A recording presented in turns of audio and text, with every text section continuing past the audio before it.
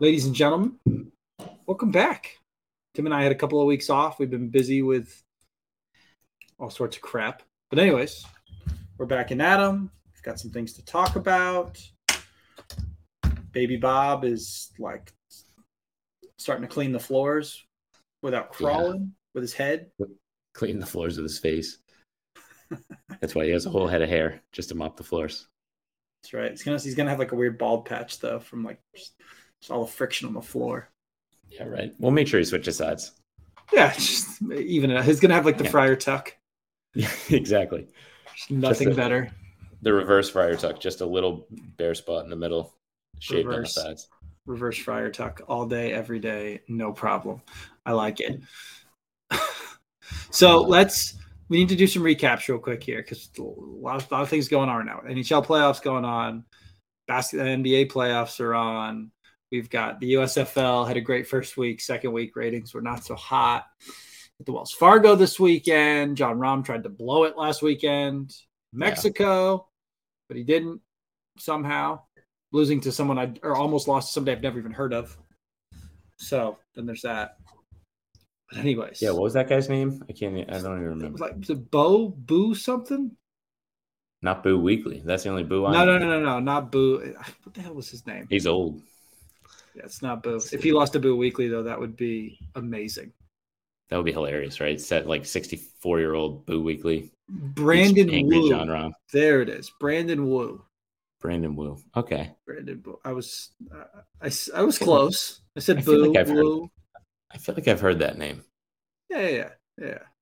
So, anyways, I digress. So, first things first. Celtics, big recovery last night against the Bucks. Lost game one, really ugly. They looked slow.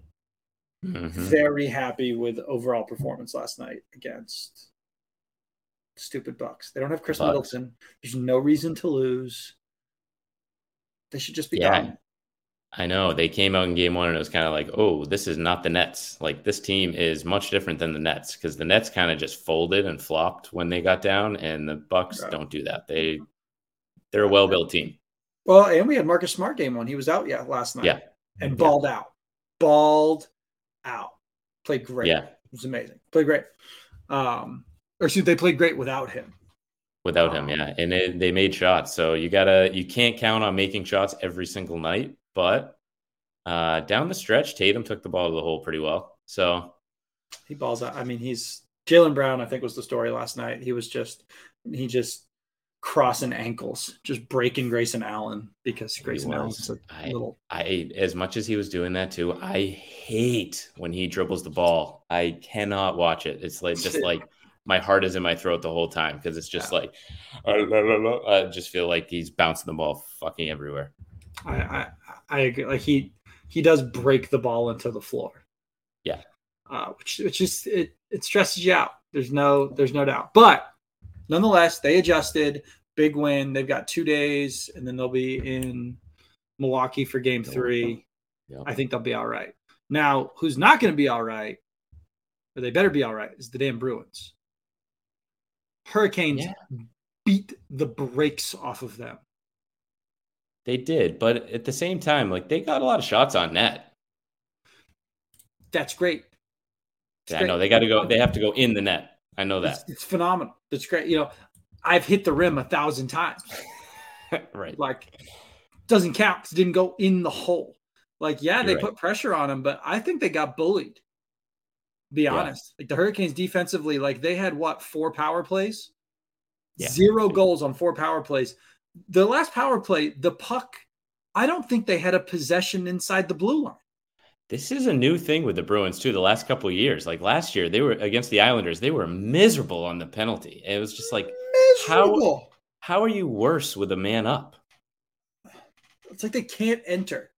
Like, on that last power play, they get to the sideline, and I thought Marchand was just going to start throwing hands with everybody. He was just like, they're MFing each other. I'm just like, what the hell? Like, I just need to see them play better. I thought Ullmark played great in goal. He had one goal that was tough at the end of the game that was over his shoulder. I was like, okay, the guy hit it off your head. Like, but like the other one, he was screened. Like they were good. They were great shots that he just didn't get to. Like, I'm not blaming him. They were. I actually don't know if he's starting tonight. I don't either. Even the shot off the head, he tried to like do a Dominic Hasek. Like he kind of knew the puck was coming behind him. He looked like he threw his head back a little bit, trying to knock it over the net or somewhere else. He's trying to do something with it. Yeah. So that's just bad. I mean, that's just a bad break. But he didn't play poorly. But again, to your point, he just didn't score any goals. Yeah. Like they just and the Hurricanes defense is filthy. They are good. They are very good. But I just like to see them just play a little bit better. They play tonight.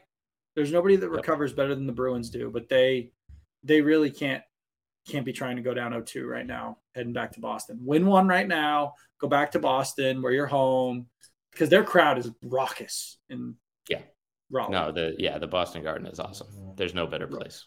But the Hurricanes, like, was loud, dude. Like that place was jumping during that game. Yeah. Like they had those two goals scored within like 2 minutes. That place was like shaking. Yeah, no, they packed the house, and a lot of places are doing that now. Like Vegas, they pack the house. All these you wouldn't expect, like in North Carolina, Raleigh, North Carolina, they're packing the house for a hockey game. But Christy went to her last year at vet school down there. She said Raleigh's awesome. Yeah, it's a cool city for sure. So it is what it is. I do. Speaking of this being a golf podcast, I would like an event that was like that in golf. Where there's cheering. Yeah. All that's and not heckling per se. But noise, crowd noise. But like there's crowd noise. And I would just want to see how people played. It's not a part of the game. I get it. Yeah. But I think the tough thing is that's like you're gonna have people that are gonna time it up in people's backswings, and that sucks. Because you could like provide an advantage to people time it up in basketball shots. You're right. Shooting a free throw, people are like, dead silent. We did that when I was in high school. When I was in high school, we used to have newspapers. The kids would like read while somebody was at the free. So the place was like super loud, dead silent. Dead silent. And there'd be Did one. You hear last night? Did you hear last night they were counting down Giannis? Giannis, going, 1, 2, 3, 4. Right. You're telling me that doesn't affect somebody? That's my point, is that you've got to be able to. And to be totally fair, you and I have played golf when people are screaming on the hole next to us. Our buddy behind us is like popping a beer. There's somebody like thrown up in the woods or something. I don't know what people are doing. Like, there's always noise. Yeah, and you learn that skill. I always tell people you learn that skill playing high school sports, right? Because like I can remember tennis practice, you're playing there and like some kid starts up his Mustang in the parking lot and like revs the engine. And you're just like, what the fuck? You're about to hit the ball. It's just like, or someone like peels out of the parking lot. Or you're in the middle of a football practice or something. And you're just like, whatever. That's what's going on. All right, let's go through the top most annoying cars in high school that kids had that were like just ridiculous things. I'm gonna go right here. Go ahead. Early 90s Honda Accords. Hell yeah. Giant mufflers. God. Yeah. We're talking like 12 inches around. Big boy. Big hoss. Huge. Yeah. Dude, there was this kid in high school who had a four-door Honda Accord. Played football with us, and he was a monster. He was like 360. Big dude, right? Not a good football player. Nice guy. Yeah. Big guy. He had these like 20-inch subs, whatever they were, in his trunk of his car. And they were so heavy, and he was heavy enough that his car looked like sideways. Yeah. He's riding low. And that thing would bounce. Like, like the sounds it made were just fantastic. It was the funniest thing ever. But I always remembered those like old, it was like Tokyo Drift before Tokyo Drift was a thing. Oh yeah. We had a couple of kids with like souped up trucks that were like that, with like Chevy SS, like candy blue paint. I remember one kid, he had that, and he would like, if it snowed, he'd be doing donuts in the morning when you're pulling into park. It's like, all right. Yeah. And he had a loud ass muffler because it was all custom exhaust and all sorts of crazy bullshit. We used to have people that would cut them. Yeah, sure. Cut them just so they were like it was just Yeah. it was fantastic. Stupid things you do. Well, it was no different. It's like the same thing now when people like drive through parking lots or like down here. So where I am, like you'll go to the beach and there's like the road that you can ride that's like right by all the bars and stuff. And people will ride through there, all their windows down, and they're just blaring music. Like it's just like Jeep with no doors or Bronco with no doors, and they're just blaring it. Yeah, blowing music. Like, dude, you're driving through an area with like kids and people. Like, how much attention do you really need? Right. My grandmother's trying to eat lunch here, and she's gonna have a heart attack.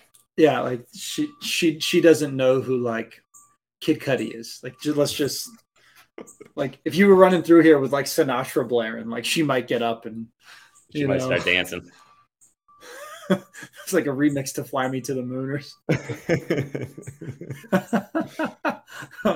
it's like let's do the hip hop edition of "Fly Me to the Moon." Fly Me to the Moon, right? Yeah, I like it. Yeah, Diplo remix.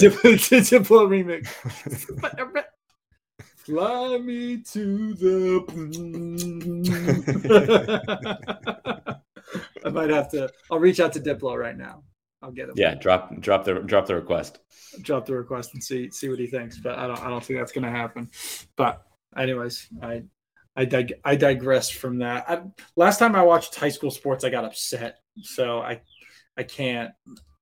They were catching up on a local team recently, and I was just like, this isn't even fun to watch. Like, there's no competition, no one's fighting. Like, I hate this. Like, everybody's like all buddy. I hate that. Like, we can be buddies after the game. Yeah, during the game, no way. Yeah, I agree. I don't need to like you. Like, it doesn't, like, sure, like, I'll help you up if like something happened, maybe, but that's it. Yeah. Like, I'm not going to be like shooting the breeze with you. Like, hey man, you want to get some pizza later? No, I don't want to get pizza later. I want to beat you by 30, and then I'll get pizza later, and you're going to buy it because I beat the crap out of you. There you go. Mentality change in and of itself. And that's the golf mentality. So hey, that's where we live. That's what I want more of in golf. Mamba mentality, dude. I could watch Kobe Bryant motivational videos all day long, just of him talking. Yeah, man. Like talking about like how he used to outwork people and people talking about like what he would do. Did you ever hear about his kill list? You hear about that? No. When he was in high school, he was ranked like 60th or 58th or something of like the top players. And he made this list of every kid in front of him. So like during like AAU, when they would travel, he'd pick them off his list as he would go and dominate them. That's fantastic. He would just crush their souls. Like, that's the coolest thing ever. Like, I've never heard of a golfer doing that. No, they should though. That'd be fantastic. It'd be amazing because it would be looked at as so like Daly might be the only guy that I could see that maybe being something he would say. Yeah, like maybe Rom. I could see maybe Rom doing it. Maybe Rom, yeah, but nobody like it's such a. I think people confuse like gentleman sport or like class or etiquette with lack of drive or lack of competitiveness. Almost like competitiveness and that are almost at odds sometimes, which I don't like at all. Like I think it's okay for guys to be like, no, I want to beat the crap out of that guy. Because it's an individual sport, that makes it hard. But it does, because it's not in a team setting, so to speak. But that's why I actually like match play events. Yeah, I do too. I wouldn't like it every weekend, but I do like it. It is refreshing. I wish there was a little bit more because they really only have what, 2? Yeah, really. Zurich and they just match play. Yeah. So, and obviously when they do the Ryder Cup. Yeah, President's Cup, Ryder Cup. Ryder Cup. So, but I would like if there was like, because there's a lot of events across the year. Why not make 5 of them match play events? They're more fun to watch in my mind. I like watching match play events just because I like that there's gamesmanship involved. Like, oh man, I've really got to play.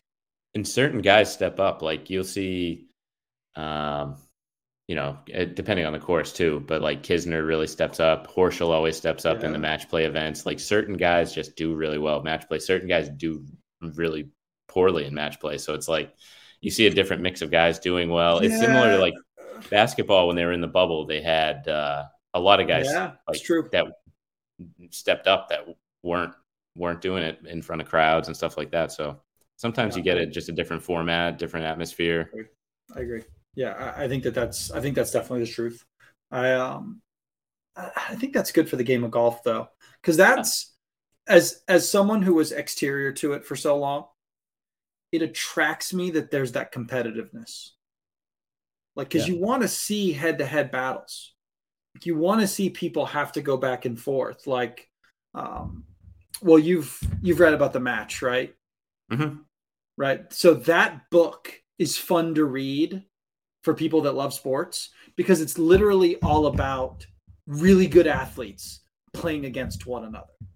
Yeah. Like it's mano y mano, or in that case, like two mano y mano, right? It's a pair versus a pair, and who's going to win, right? And you're having to make a good shot after someone made a good shot, right? It just adds a little bit better, a little more of a competitive layer for me. Yeah, no, it is nice. I mean, that's all the great kind of like the couple eras you think about in golf there's always something like that, like Jack and Arnie, any of those pairings, Tiger and Phil. Like you always have people that you're looking at, and it's tough because I find myself on Sunday watching and being like, well, I'd like Scheffler to win, but I wouldn't mind if this guy won, and I wouldn't mind if that guy won. I feel like it'd give you more of a substantial, like if you knew, okay, this three-person team. JT, Jordan Spieth, and Xander are playing against like I don't know, Horschel, Poulter, and Patrick Reed. It's like, all right, I'm on this team, that team. Yeah, I'm cheering. Actually, so I think Liv was trying to create some of that too. I don't know if they will or not, but that could in theory be the case. But it would be more enjoyable in my mind. I had a lady give me a hot take yesterday. This was all right. Let's hear it. This was a bold take. She said, if Tiger Woods played today, he would have half the majors he had. What was her thought reasoning? being is that the competition today is simply better than it was during his heyday. I agree. Well, the competition is better. The problem is because how much of a role does he play in the competition being better, right?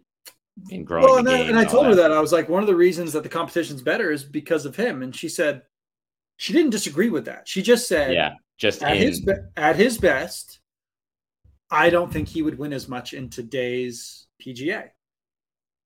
She said he would win half as many majors as he would have won. Right? Because, and I guess if you could say the same thing, like, would Ben Hogan have won as much today as then? And obviously you're talking difference in clubs, difference in this, but those guys were still hitting the ball 300 yards. Yeah. Well, the thing is with those balls, like they're not spinning as much. So you're just throwing these rocks out there with persimmon woods. It's like those things can fly. Right.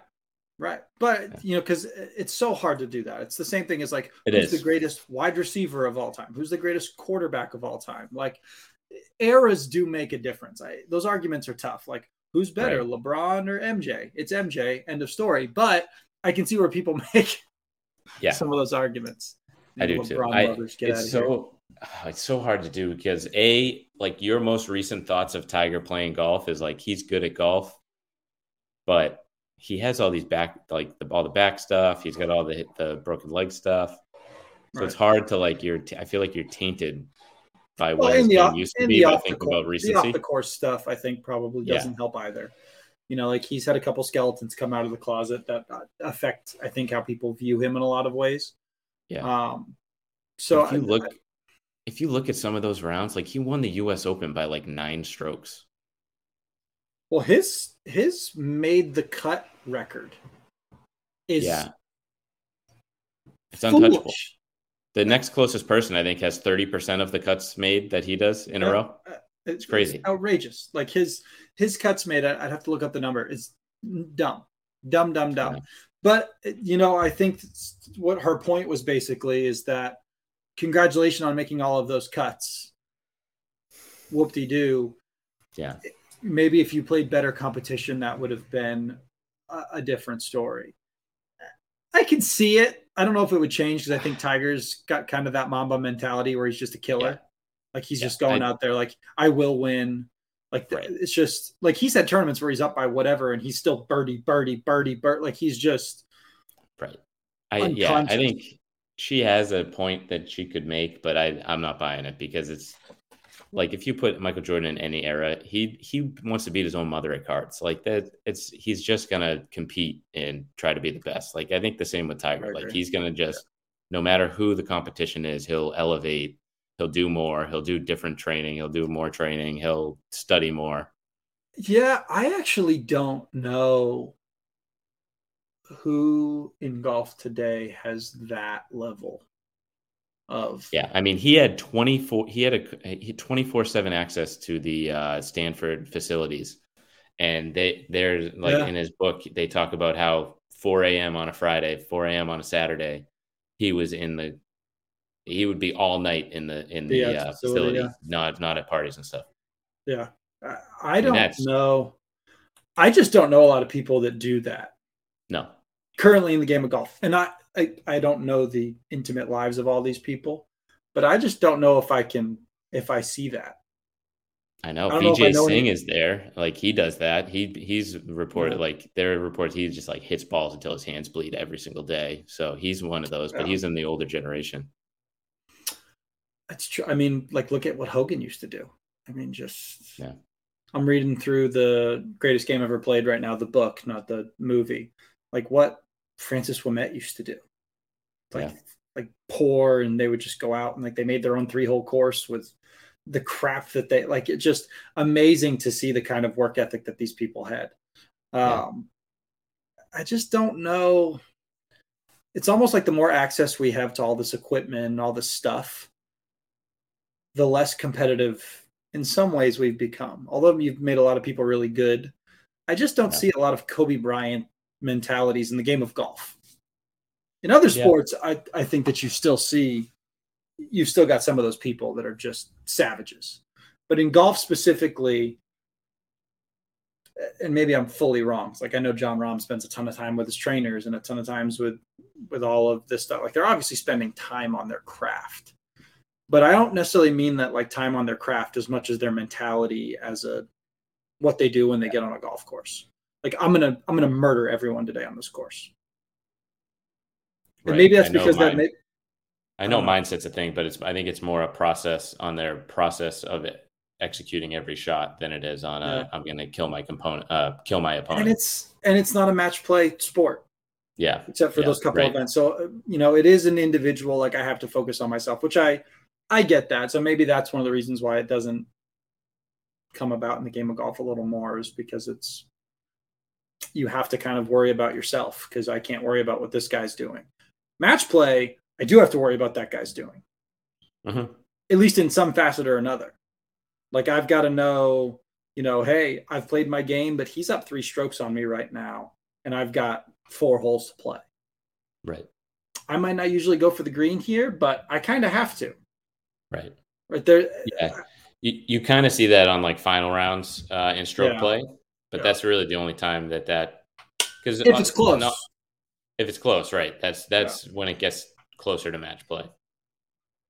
But still, I still don't think most guys, like some guys don't even watch the scoreboard. I know a lot of them do, but some guys don't even watch the scoreboard. They're just like, I'm going to post my score and see what happens at the end. Yeah, which I get. And you also have to handle personalities. Everybody's got a little different flavor that they like. And of course, just like any of the people that we train, like I can't train the same person or different people the same way just because they're different people. Some people thrive on being told, hey, what the hell are you doing? Where are your workouts? Right. And other people you can say that to, and they're like, they just fall apart. They crawl into a corner. You have to be more encouraging to them than anything else. So, I get that. Definitely. Anything else to cover in the world of sports right now? What else? NFL draft, nothing crazy. I don't really watch any of it. Do you watch any of it or do you get involved or? I watched the Patriots. I watched the first round specifically just to see who the Patriots picked. which with the 29th pick in the NFL draft, the Patriots select Cole Strange, guard, UT Chattanooga. Popular pick from in Patriots Nation. With very popular pick in very popular pick in Patriots. Very popular pick. I'm pretty sure most people felt. First of all, they had to Google who the guy was. Yep. Chattanooga, is that where we went? Tennessee, Chattanooga. UT Chattanooga. Nice. I heard that's a lovely town. Nothing wrong with going to the Nuke. All right. No. Nothing wrong with going to the Nuke. But so most people are like, "What the hell is happening?" Like, we just got rid of Shaq Mason. I get that we're trying to fill an offensive lineman. We need receivers. We need linebackers. We need cornerbacks. Like, we need lots of things. And Bill Belichick, in his stoic way, picks some rando from UT Chattanooga, and everyone's laughing at him. But several people, I can't remember who wrote it, they said if the kid had played at Alabama, he would have been a top 10 pick. Interesting. They said, but because he didn't play in a big school, he wasn't a top 10 pick. Interesting. The rest of their draft was kind of weird. Like, they traded back and then got Cole Strange. Then they traded up and got Tyquan Thornton, the receiver from Baylor. Right. Who, according to Mel Kiper, was like, I don't know if he was in his top 10 receivers. Yeah. You know, there was like 2 others still on the board that they didn't take, but he ran the fastest or the 4th fastest 40 ever in combine history. They got a corner from Houston. They got another running back who, again, ran like a 4.34. It was the fastest in the draft. So they definitely got some speed. They got a quarterback from Western Michigan. I know. That was a weird pick, I thought. I know they have Boyer, so they kind of need a young option, too, on the backup end. But... Well, and they had Stidham, but I think after the injuries, that's the end of that. My presumption is that this guy is going to take – and that's what the personnel manager had said, Groh, was like, you can always have a quarterback. I don't love it, but it is what it is. And they got two more offensive line, but they spent a ton on offense in this draft. I don't know. We'll see what happens. Defense looked good last year. The secondary needed a little work, but really the front 4 and the linebackers were solid last year. So they're gonna need some help at corner, I think. Yeah. Which there's still there's opportunity for trades exist. From a receiver perspective, I like Devontae Parker. I think that was a good pickup. I don't really know what else is going to come from that. Everybody keeps just kissing all over the Jets and Dolphins, and I know, man. I'm so over it. It's crazy looking at the ratings, and it's like everyone ranked the Patriots F, and there were only, I think, 2 or 3 Fs, and one of them was the Patriots. And then all the A-pluses are like Jets, you know, all these just shitty franchises. The Bears, I think, got an A+. Browns, Bears, like, you guys had a great draft. But that's the thing. Historically, great drafts are kind of hard to determine. Like, Belichick has hit on some studs in the 3rd and 4th round of drafts. Just nobody cared about, nobody picked. And I think that's, you and I talked about this off air, was, you know, it's not like Belichick's drafting people that will suck. Like, you're taking a chance. Like, in his mind, I almost wonder if he likes picking people that were unexpected because they tend to have a chip on their shoulder. Maybe. I don't know. I think he's looking for someone who's going to be coachable too. Like, he, you know, as you were just talking about coaching style and stuff, I think he knows, like, all right, this is how I coach. I need someone that's going to fit this style because this is what wins Super Bowls. I agree. And I think, you know, more so he's looking for people that have the physical qualities, but then who can fit into the system, and the system is king. Yeah. Yeah. And it's, people want him to fail so badly. Yeah. They do, because they want to hang on the Tom Brady was the reason you were there train. Like, they just want to hang on that. So 2 years removed from Brady leaving, they went to the playoffs with a team that was dismantled. Yeah, literally. With a rookie quarterback. With a rookie, exactly. Who had numbers that made Josh Allen's look stupid. I know. Mac was great. Mac balled out last year with no James White, with an offensive line that was tore up with no receiving threats. 2 great tight ends, but you know, nothing on the receiver end. N'Keal Harry's about to be gone. Yep. No, they exercised their or they chose not to exercise the option. They chose not to exercise the option, so he's gone. But I don't know. I want them to prove everybody wrong because I think Bill Belichick is a genius. I mean, I Definitely. just don't. People just hate that so much. Like they hate him because they hate us because they ain't us. Right. Hopefully Part of me everyone wonders too watches if the Boston fan. he had done that with the Ravens or the Browns, like where would there still be the same amount of hate? But because it's like the Patriots and Kraft and like this, it's hard to know. Like I don't. yeah. However, I don't remember. Maybe people did back in the day, but did people hate those 49er teams? Did people hate those Steeler teams that were like mega successful? Because maybe they did. But I mean, I was a Steve Young fan when I was a kid. I had a Steve Young jersey just because he was a lefty thrower and it looked cool. I was like, oh, that's cool. He's throwing to Jerry Rice. Like Jerry Rice and Steve Young are pretty cool. I still like the Patriots. I didn't really like the 49ers, but I like Steve Young. I don't know. Yeah, I don't know. I feel like there's a lot of animosity as a general statement towards Boston. And I don't know if I don't know. I mean, I almost like it because it's just. Yeah, man. Hey, it fuels us. New England versus everyone, baby. New England versus everyone. Go Pats 2022. With that, we're going to take a little break. That's time to transition to some fun golf stuff. Talking about the core today. So give us a second. We'll be right back. All right. So let's get into one of the most heated conversations, I guess I'll argue, in all of sports and fitness, and specifically golf, which is core exercises. So as I guess we could semi-talk about the debate of, core exercises, are they necessary, blah, blah, blah, which I guess we'll kind of touch on here. But I want to talk about my top few and our top few Golf Strong core recommendations, like what exercises we like, why we like to use them, and kind of go from there. But I guess my first thing I'm going to say is you do not need to spend an inordinate amount of time doing core specific exercises. First part about that is that most people think of the core as just your abs. Mm-hmm. Right. So for anyone listening to this, your core is not your abs. Your core is from basically your chest down to your waist, 360 degrees around. It is the entirety of that. So it's all your deep back muscles, all your erector muscles that help you keep upright, all of your ab muscles, all of your deep ab muscles, side muscles, all of that. That's all your core, right? So you don't need to be spending 30 minutes, 3 days a week doing tons of core work, right? Tons of sit-ups and tons of this, tons of that, right? They have their place.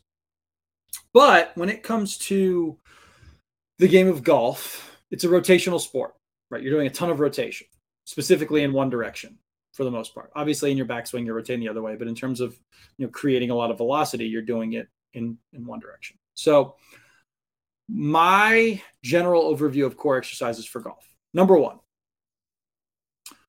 for almost anybody, I'm going to start with anti-rotation movements first as a general statement. Okay, so that would my big ones that I really like are anti-rotation presses or pal-off presses, especially for people that struggle with planks.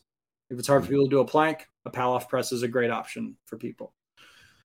I like planks, I like side planks, and I like any of those modified versions of that when done correctly, right? So a plank in terms of core activation, you get the same core activation, so to speak, or EMG recordings from a plank as you do a 6-rep RM back squat, right? Because our two biggest core activate, I can't use the word activator. When the core is doing the most work is during deadlifts and squats. Are the two times we see the core doing the most work, right? So a lot of times people are like, how do I improve my core? I'm like, probably help you to squat a little bit more. That might be a good place to just start because it's something you can do easily that doesn't require you laying down or getting on your back or your knees if that hurts for some people. But my general statement would be I like to start with anti-rotation work, be it anti-rotation presses or pal-off presses, planks, side planks is my starting place. Is that where you start? Do you start differently? But for people that are untrained, that's exactly where I'm going. Yep, that's where I go. I mix in a little bit of like a bear crawl kind of position too, doing some holds in that position. Quadruped lift. Yeah, and Yeah, to clarify for people too, when we're talking anti-rotation, we mean something like a band or the position of your hands, like having only one hand on the ground or one foot on the ground. Something is creating force that's going to cause your body to turn, and you're using your muscles to resist that. Correct. You're staying mostly static. Like your trunk is not moving. Exactly. We're staying mostly static, and we're trying to build as much tension through that whole area that you just mentioned, from your middle of your chest down to your waist level, hips, and that sort of thing. So I think that's a great place to start, right? Because a lot of people want a stronger core. That's what I hear the most. I want a good, strong core. My core is really weak. That's why my back hurts. That's a whole rabbit hole to get into. That's a whole rabbit hole that we'll avoid. But the first step is just to be able to contract those muscles, feel those muscles working, and get them doing some work, right? Yeah. If you can't feel them doing work, then how do you know that you're using them when you're doing like a med ball toss or something further down the line? Right. Yeah. Here's the other thing is that we won't go down this hole, but back pain is not a direct result of weak core musculature. It might be a contributing factor, but I know powerlifters who have the strongest cores. I'm talking people that can deadlift 700, 800, 900 pounds that have back pain. So it's not always that there's a weakness component to pain. And I'm going to leave that. We're going to table that conversation because that will take us down a road we don't want to go to. But when it comes to core movements, so your core's job is to transmit force, be it up to down or down to up, right? So when we're thinking about the golf swing, ground reaction force, we push into the ground pushes back. That has to come up our legs, through our core, to our arms, to our hands, to the club head. The stronger I can make that transfer piece, the more stable you could call it if you want. Don't love that word either. But the stronger you can make that piece, the better you can transmit force to that club head. The better you can do that, the better results you're going to get from a speed perspective and from a longevity of your body's perspective. Right? The stronger your muscles are, the more that they can hold your joints a little bit better together, the stronger your tendons and ligaments are going to be. That's all important when it comes to mitigating injury. So that's why we like to start with just building that base of, can your core maintain stiffness, good muscular stiffness while your extremities are moving? Yep. Oh, that's key. So, I was just going to say something, but it totally fucking escapes my brain right now. It evaded you. It went right out my right ear, I think. Right out the right ear. Not the but left. No, that's fuck. What was I going to say? Whatever. We'll skip it. It was when you were talking about the core transmitting force from the ground. Oh, I like to call it efficiency, not what did you say? I don't remember. Yeah, I like to. Efficiency is a very good word. Yeah, it's how efficient can you transmit force. Exactly. If your core is good and strong, and I'm not just talking strong as far as holding tight and contracting really hard, making yourself shake because you're trying to flex your muscle so hard. I'm talking your legs push, let's say 200 pounds into the ground. How much of that is get transmitted to the club head after it goes through your core? Right. Right. Yeah, you don't want that to be the kink in your armor.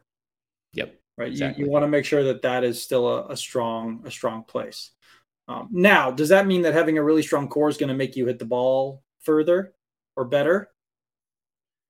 Maybe. Because because your mechanics and because your equipment are such important parts of the golf swing, our job in the gym is to make sure that your body can physically handle and perform on the golf course, right? Really strong people aren't necessarily good golfers. Yeah. But really good golfers tend to be relatively strong people. And I say relatively strong in the sense that they can handle the golf swing effectively. Right. That's why all these guys that are now on the tour are like very fit and very active. Even if you look back to older golfers, like you go way back in the day, like they were all very physically fit people. Right. It's not like they were a bunch of slobs. Like there wasn't really heavy people that played back in the day. Like they would leave their jobs, and wasn't it Byron Nelson that like had a farm? I'm pretty sure. He had a ranch that he was like working on. Like there was some manual labor involved, so they were fit folks. So it's an important thing to consider that just because we improve your core strength doesn't mean we're going to improve your performance, but it sure does help. Definitely. All right. So where do you go from that point? So we've gotten, again, we'll start with our top couple: Palloff presses, planks, side planks. We'll start with just those three, right? Love those first three as like starting points. Then what do you like to go to? So then I'll either keep the Palloff press and change up our foot position, right? So we'll go from like kneeling on one knee to kneeling on both knees, or standing in a split squat, or standing feet forward. We'll just change up that position. And we'll add movement. So we'll add either, you're doing that normal Palloff press and kind of anti-rotation, where now we're moving our hands up and down, or we're moving our hands side to side a bit, still trying to keep that trunk rigid and strong and stable.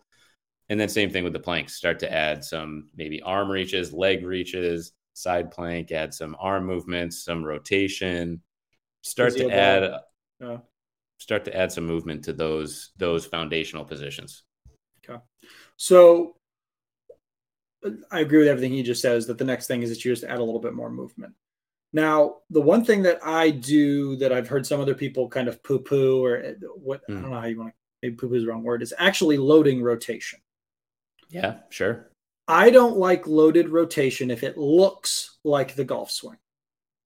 That doesn't mean I don't like loaded rotation, right? Our trunk is made to rotate.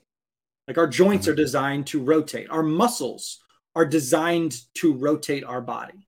So training them to me is still of good use in that regard, right? So cable chops, cable lifts, things of that nature. Some people can handle those right away. Some people will wait a little bit. For the most part, most people can handle cable chops, cable lifts, Palloff rotations, where you're actually adding some rotation there.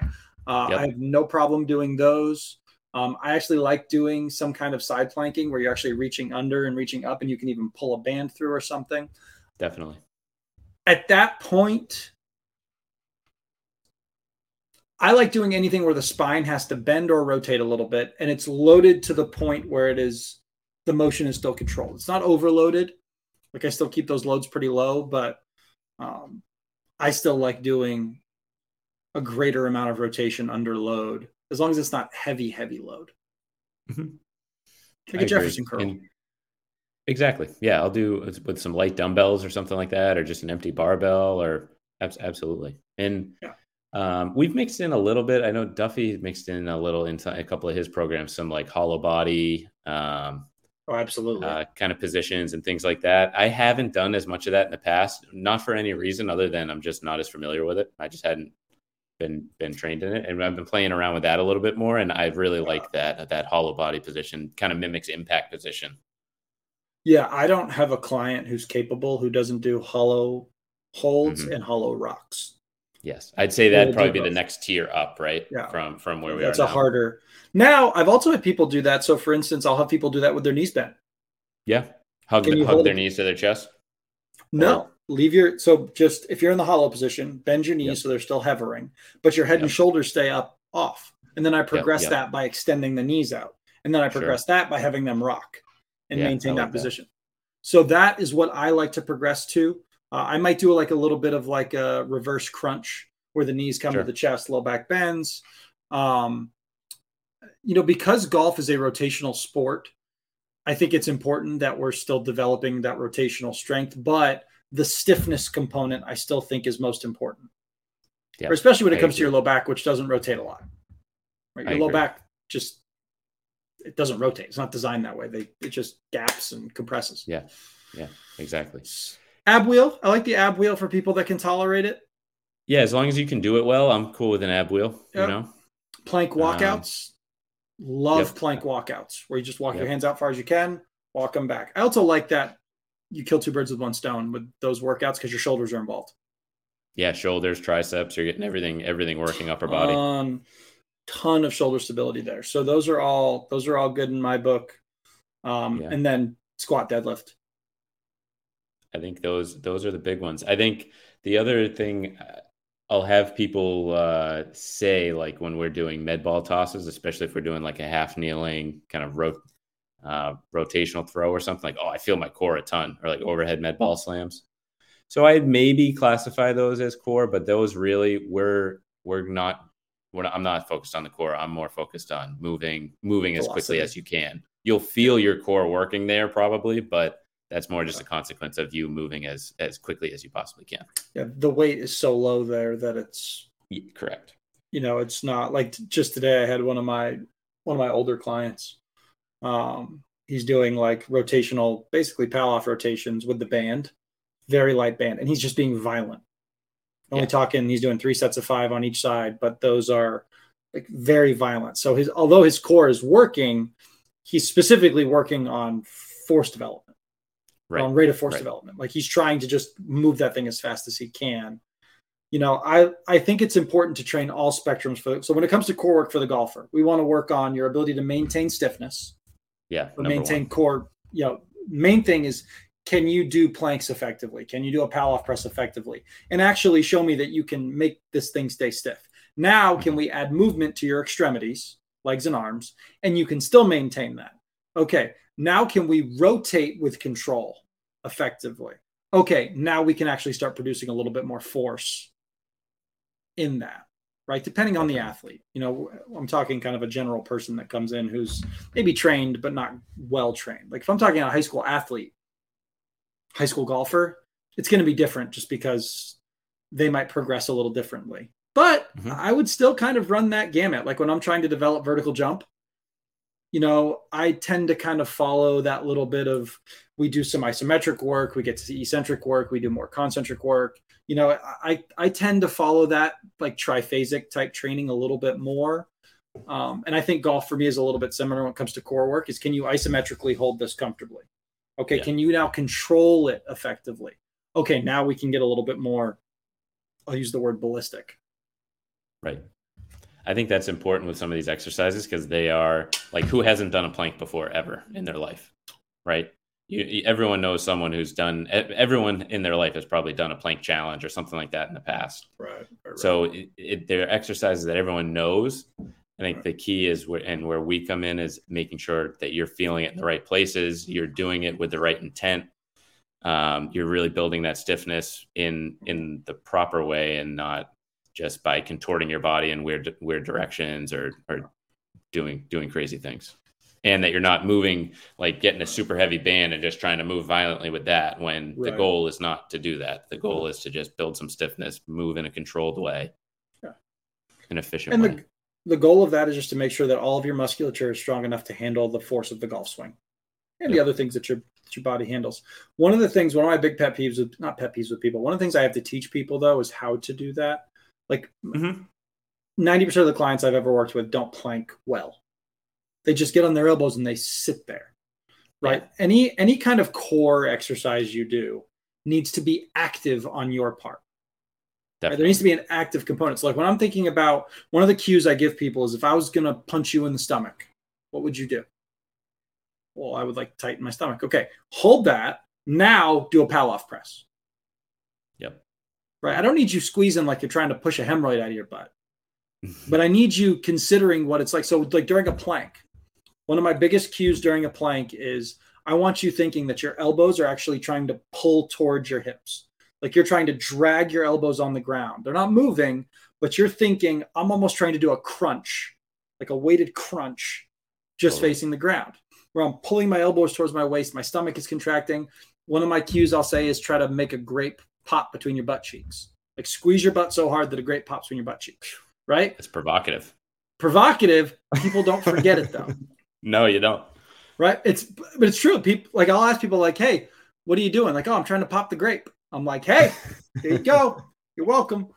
Right. So it's one of those things, whatever people help learn it, but it should be an active process. So when you guys are doing core work, make it active. You should be actively participating in certain things, like even back squats. Like if you were to do a heavy back squat or a heavy deadlift, like there are some breathing things that we think about. There are some bracing things. So that we think about, like we think about creating stiffness and then moving through it. Like when I back squat, I'm trying to get stiff before I get that bar off. Then I get it off. I'm controlling it. I'm sitting and standing. Because if my trunk is moving all over the place, it's not really going to be a great deadlift or a great squat.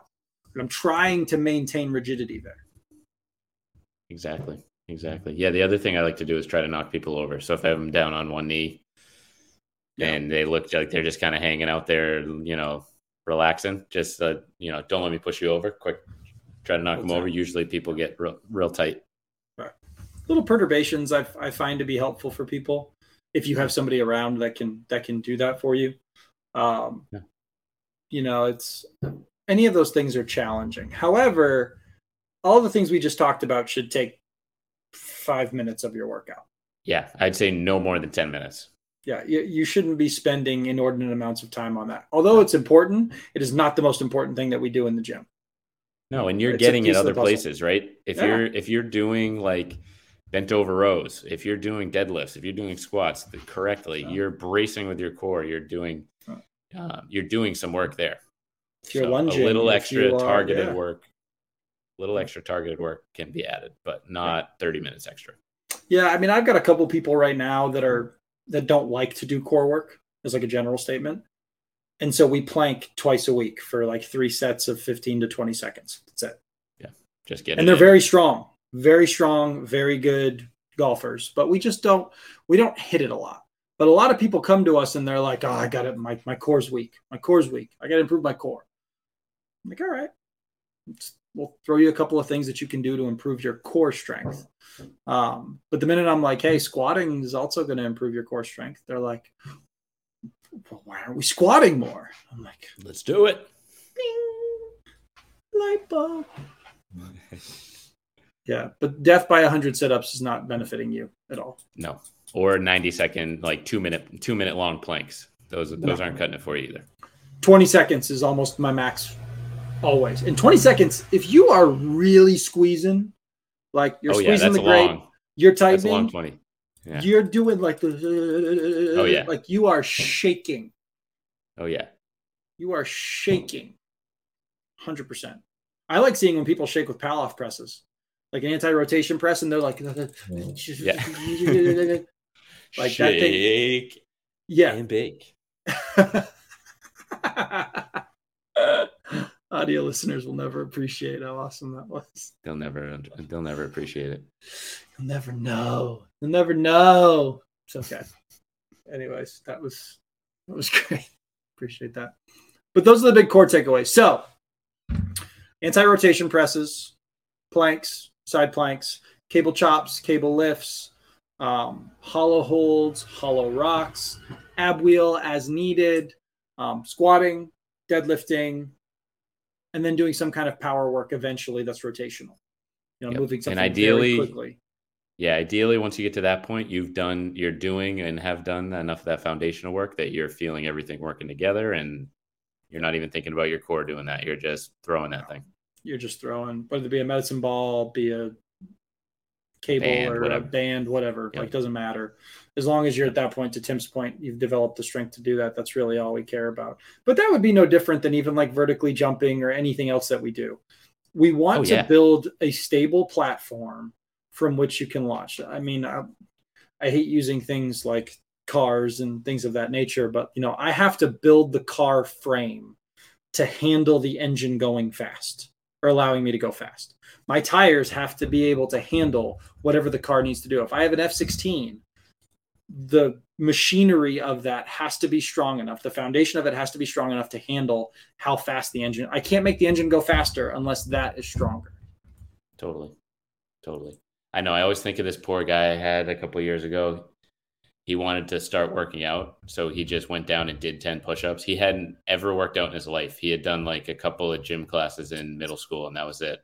He was like, "I did 10 push-ups. My shoulder kills." And I was like, "Dude, 10 push-ups if you're doing that's hard work. That's like a lot of effort. You've never used your muscles like that, man. We got to build up." So it's anything. It's with anything. It's not with just core or just golf.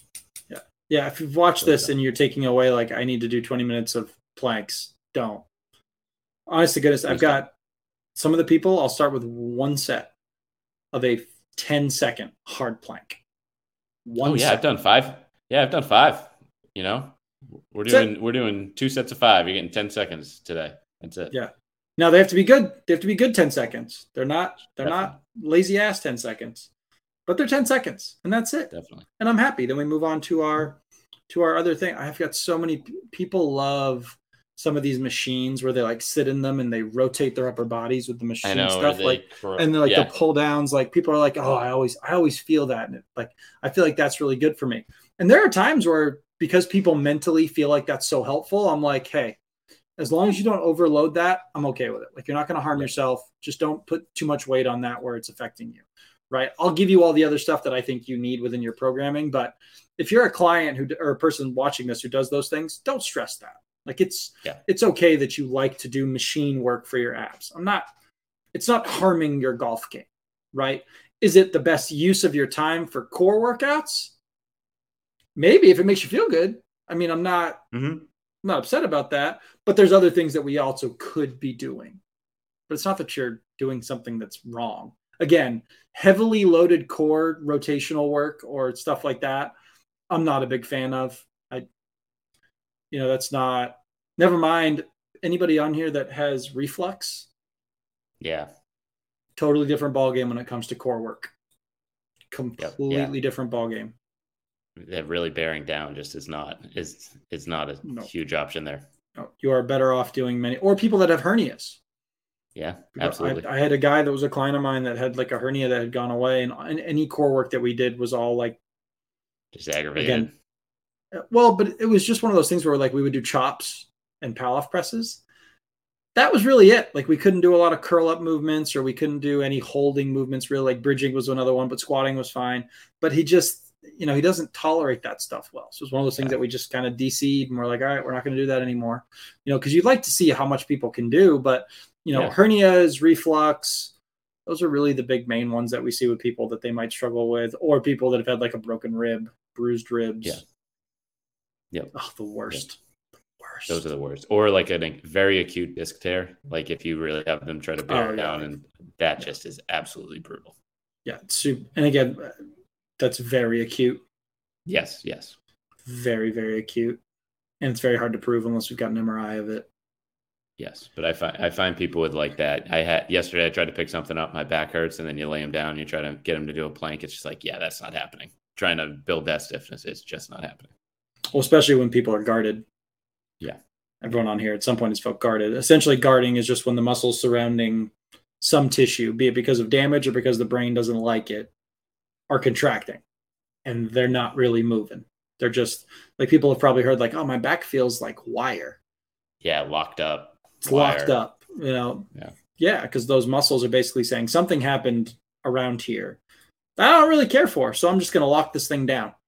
Yep, batten down the hatches. Batten down the hatches, which is sometimes good, sometimes not good. That's a pain conversation. We'll avoid that one too today. That's core exercises. Do some planks, do some Pallof presses. That's it. If you could only do one of them, which one would you pick? If I could only do one of them, I'd say Palofs, because there are a lot of variations, and I hate planks. Personally, doing them. What about you? Such a weenie. I know. I just boring. They're boring to me. I need to move. You're a weenie. If I could only pick between a rock and a hard place, I like Pallof presses. Again, to your point, you can change them a lot. But if like just a strict, like that's all you ever did was just Pallof press, like that's it. There was no variation to it. Yeah. If I just had that, I think, to be honest, I would go hollow rocks or plank walkouts. Those would be the two that I would go with. I like those choices. I would pick one of those because I like the fact that people have to maintain rigidity, especially hollow rocks. It does put you in a little bit of a similar posture to, like with a 5-iron stance or something. So I guess from like a dynamic correspondence standpoint, maybe. You're pulling a little bit there. It's a little on the fringe, but you're reaching. Like you're reaching for that gold ring. Yeah, Michael Jordan in Space Jam. His arms starting to stretch. You're really starting to stretch there, but maybe I could see that. But I like those because they do create a lot of stiffness for people. Yeah. But at the end of the day, from a research perspective, a plank is just as good as a 6RM back squat. So in terms of bang for your buck, that's a lot. A well-done plank, of course, but that's a lot right there. right? For It people is. that have trouble doing planks, I'll do them elevated, straight arm plank. Yeah. Yeah. Hands up on a chair or something, couch, whatever. Yeah. Yeah. Hands up on a Great chair. idea. You could add mountain climbers into those, which people always forget. That is a core movement when done appropriately. Absolutely. So Absolutely. there's plenty of options. No more than 10 minutes. That's it. Cut it off, and no 1,000 push-up days or no 1,000 sit-up days, unless that's a goal you have. Maybe then knock yourself out, but you won't be finding me doing that. If you were a CrossFitter, I'd change my mind. That's what you need. Yep. If your event was like, hey, I'm going to have to do 5.8 billion sit-ups followed by 70,000 muscle-ups and clean and jerk 400 pounds 3 times. Yeah. We'd have to train Different that. story. Yeah. We don't do that. No, man. Trying to hit birds. Trying to hit birds. Anyways, I digress. I think that's it. Well, hopefully that was useful. I think it was useful. Yeah. You guys think that was useful? No? Yes? I'm not hearing anything. This thing must be broken. What the hell? There's no fans? Oh, we're gonna live stream this next time. Yeah, we could do that. Take some, because we can live stream right from here. Take some fan comments. Be like your mom. Comb your beard. Timmy, your hair's not looking right. We did. Timmy, where's Rabbit? Where's my grandson? What is this? Put him on.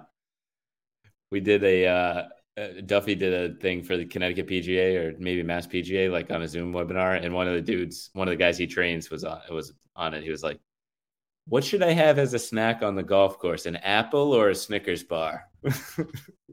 Like, thanks for the layup question, my man. Snickers bar. Absolutely. Snickers bar all frozen. day. The answer is a frozen Snickers bar. Frozen Snickers bar all day, every day, no problem. Let me tell you something. If you look at the nutritional facts of a Snickers bar versus a protein bar, they are not substantially different. Yeah, they're pretty close. Little bit more sugar in the Snickers, but not much. But at the end of the day, if you're tired, you've got glycogen depletion, you need sugar. Yep. Right. Definitely. So I have had people in the past, this sounds sacrilegious from someone who does nutrition for people, where they loved Snickers bars. And I would let them have one after their workouts. There you go. And that was their treat. And they loved it. They were like, oh, I get a Snickers bar like 4 days a week. I'm all about it. Not a detriment to them. Right. Now, is it have the healthiest ingredients in the world? No, but neither do a ton of protein bars. True. Right. I'm not exactly mega keen on, X proteins for people, maybe. Right. But as long as you're getting all the BCAAs necessary, a little creatine mono here and there. Hey. Fine by me. You want a little caramel in your life? You want a little peanut in your life? A little nougat? Huh? A little chocolate on top? Not much better. Not much better than that. You should know about it. Or the sweet, sweet fake peanut butter of a Reese's. I mean, just mind-boggling. Gosh, there's nothing more American. I could live on Reese's. I could too, easily. Fabulous. A big Milky Way guy. All right, last thing. Most underrated candy bar ever. I think $100,000. I think $100,000. Oh. Is that underrated? I feel like that's not very well known. No, very underrated. Yeah. That was my pick. That was my pick. So I'm gonna go. That's the pick. That's the pick. Sometimes you're right, and sometimes you're right. I got another one. All right, let's see. Okay. Kit Kats. Simple, but delicious. Very simple. Little wafer, little chocolate. But again, frozen. Debatable. Yeah. Peanut butter cups get a lot of love. Like Reese's just get a lot of love. Snickers get a lot of love. Milky Way, a lot of love. They do. Underrated. I'd say another one. Go ahead. Three Musketeer, I think too. Oh, I don't know. Yes. I was good old Baby Ruth. Those are good too. Baby Ruth's little peanut in there. Yeah, it's got like a Snickers vibe with a Three Musketeers vibe, kind of like. Uh-huh. They had a baby, and it happened to be Baby Ruth. Hey, there you go. Maybe that's what they did. I don't know. Yeah. I agree with that. Caramello bars, Cadbury Caramello bar. Yeah, caramellos and Rolos too are just fantastic. Oh, excellent. Do not like hard candies. Personal. Yeah, I'm not a big sucker like a Werther's or don't like Werther's. Like yeah. I don't like mint, so I can't stand any of like the mint stuff. Yeah. Nope, I'm out. I'll do a good Andy's candy. Oh, so good. No, a little mint chocolate. Oh, 100% never. Hate. It's funny. That's like a what's the what's the green thing? That's the green leaf that some people think is soapy. Cilantro.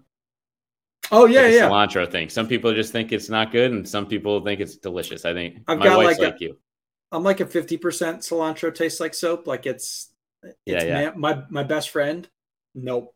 He's like, tastes like dial. Tastes like dial. Yeah, my dad, same thing. He's like, nope, can't do it. That's genetic. Really? I didn't get it. You got mom's genetics. Hell yeah. Thank you, Mom. That's right. Thanks, Sammy Mom. Sosa. Oh, I like it. All right. Okay. So that's how we went. That's how it went. If you could only have one candy bar the rest of your life, it would be Milky Way. Easy. Milky Way. Ooh. What am I doing? Twix bars. Oh, fantastic. Yeah, I dropped the ball. That's the choice. Fantastic. That's the choice. Twix. Yeah. Right, fantastic. Left, center, middle. I don't care what factory it came from. Twix bars. All day. A little bit of crunch. The best.